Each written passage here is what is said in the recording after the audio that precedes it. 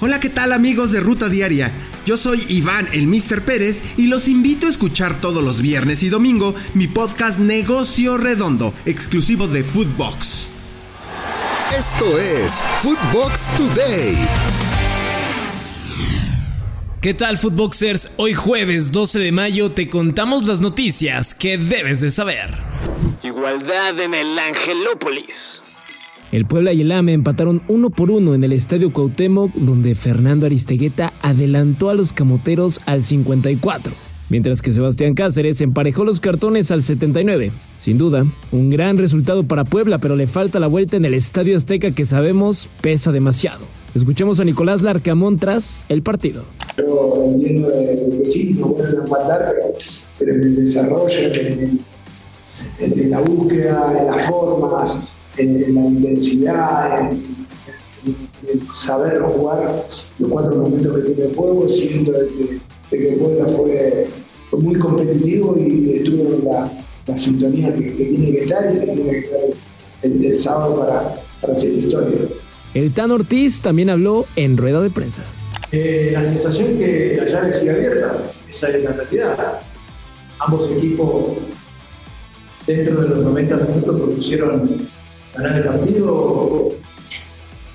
Hubo de ambos equipos varias situaciones para completar. Con respecto a los chicos que tuvieron que salir con lesión, es parte del juego. A veces cuando uno no tiene la posibilidad de tomar decisiones con respecto a las lesiones, hay que adaptarse al momento, pero los chicos que también entraron lo hicieron muy bien, muy correcto, y en ese sentido nosotros contamos con la calidad de los jugadores que pueden estar en el momento que necesitamos. Empate agónico de San Luis. El cuadro potosino vino de atrás en un par de ocasiones para igualar a 2 tantos el duelo contra el Pachuca. Para el Pachuca marcó Nico Ibáñez al 5 y al 77, mientras que para el Atlético, Germán Berterame al 25 y Juan Sanabria hasta el minuto 90. Escuchemos a Guillermo Almada, técnico del Pachuca, tras este empate que quizá no esperaban. La llave está abierta, depende de nosotros, así que hicimos un muy buen partido y bueno, como le digo a ellos, los detalles de ciertas circunstancias del juego es donde tenemos que prestar atención. Quizá eso fue lo que nos costó en los 2 goles. Edson marca y es campeón. El machín Edson Álvarez anotó uno de los 5 goles para el equipo del Ajax ante el Heerenveen, y con ello su título 36 de la Eredivisie. Este es el segundo campeonato de liga que consigue el volante mexicano en el viejo continente. Guti también brilla. Eric Gutiérrez no se queda atrás y marcó un golazo en el partido entre el PSV y el NEC Nimega, donde los granjeros ganaron 3-2. De nada sirvió, ya que el equipo del Ajax era campeón de la Eredivisie este año. Intercampeón de Copa.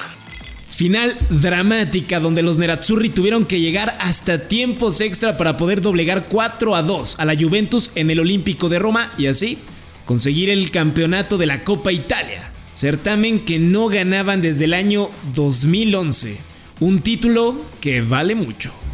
Raúl y los Wolves goleados. El Manchester City no se tentó el corazón y sigue dando pasos agigantados hacia el título de la Premier League, y ahora su víctima fueron los Wolves de Raúl Jiménez, a los que golearon 5-1. El atacante mexicano jugó todo el encuentro. La gran figura fue Kevin De Bruyne, quien anotó nada más y nada menos que 4 goles. Fueron pocos.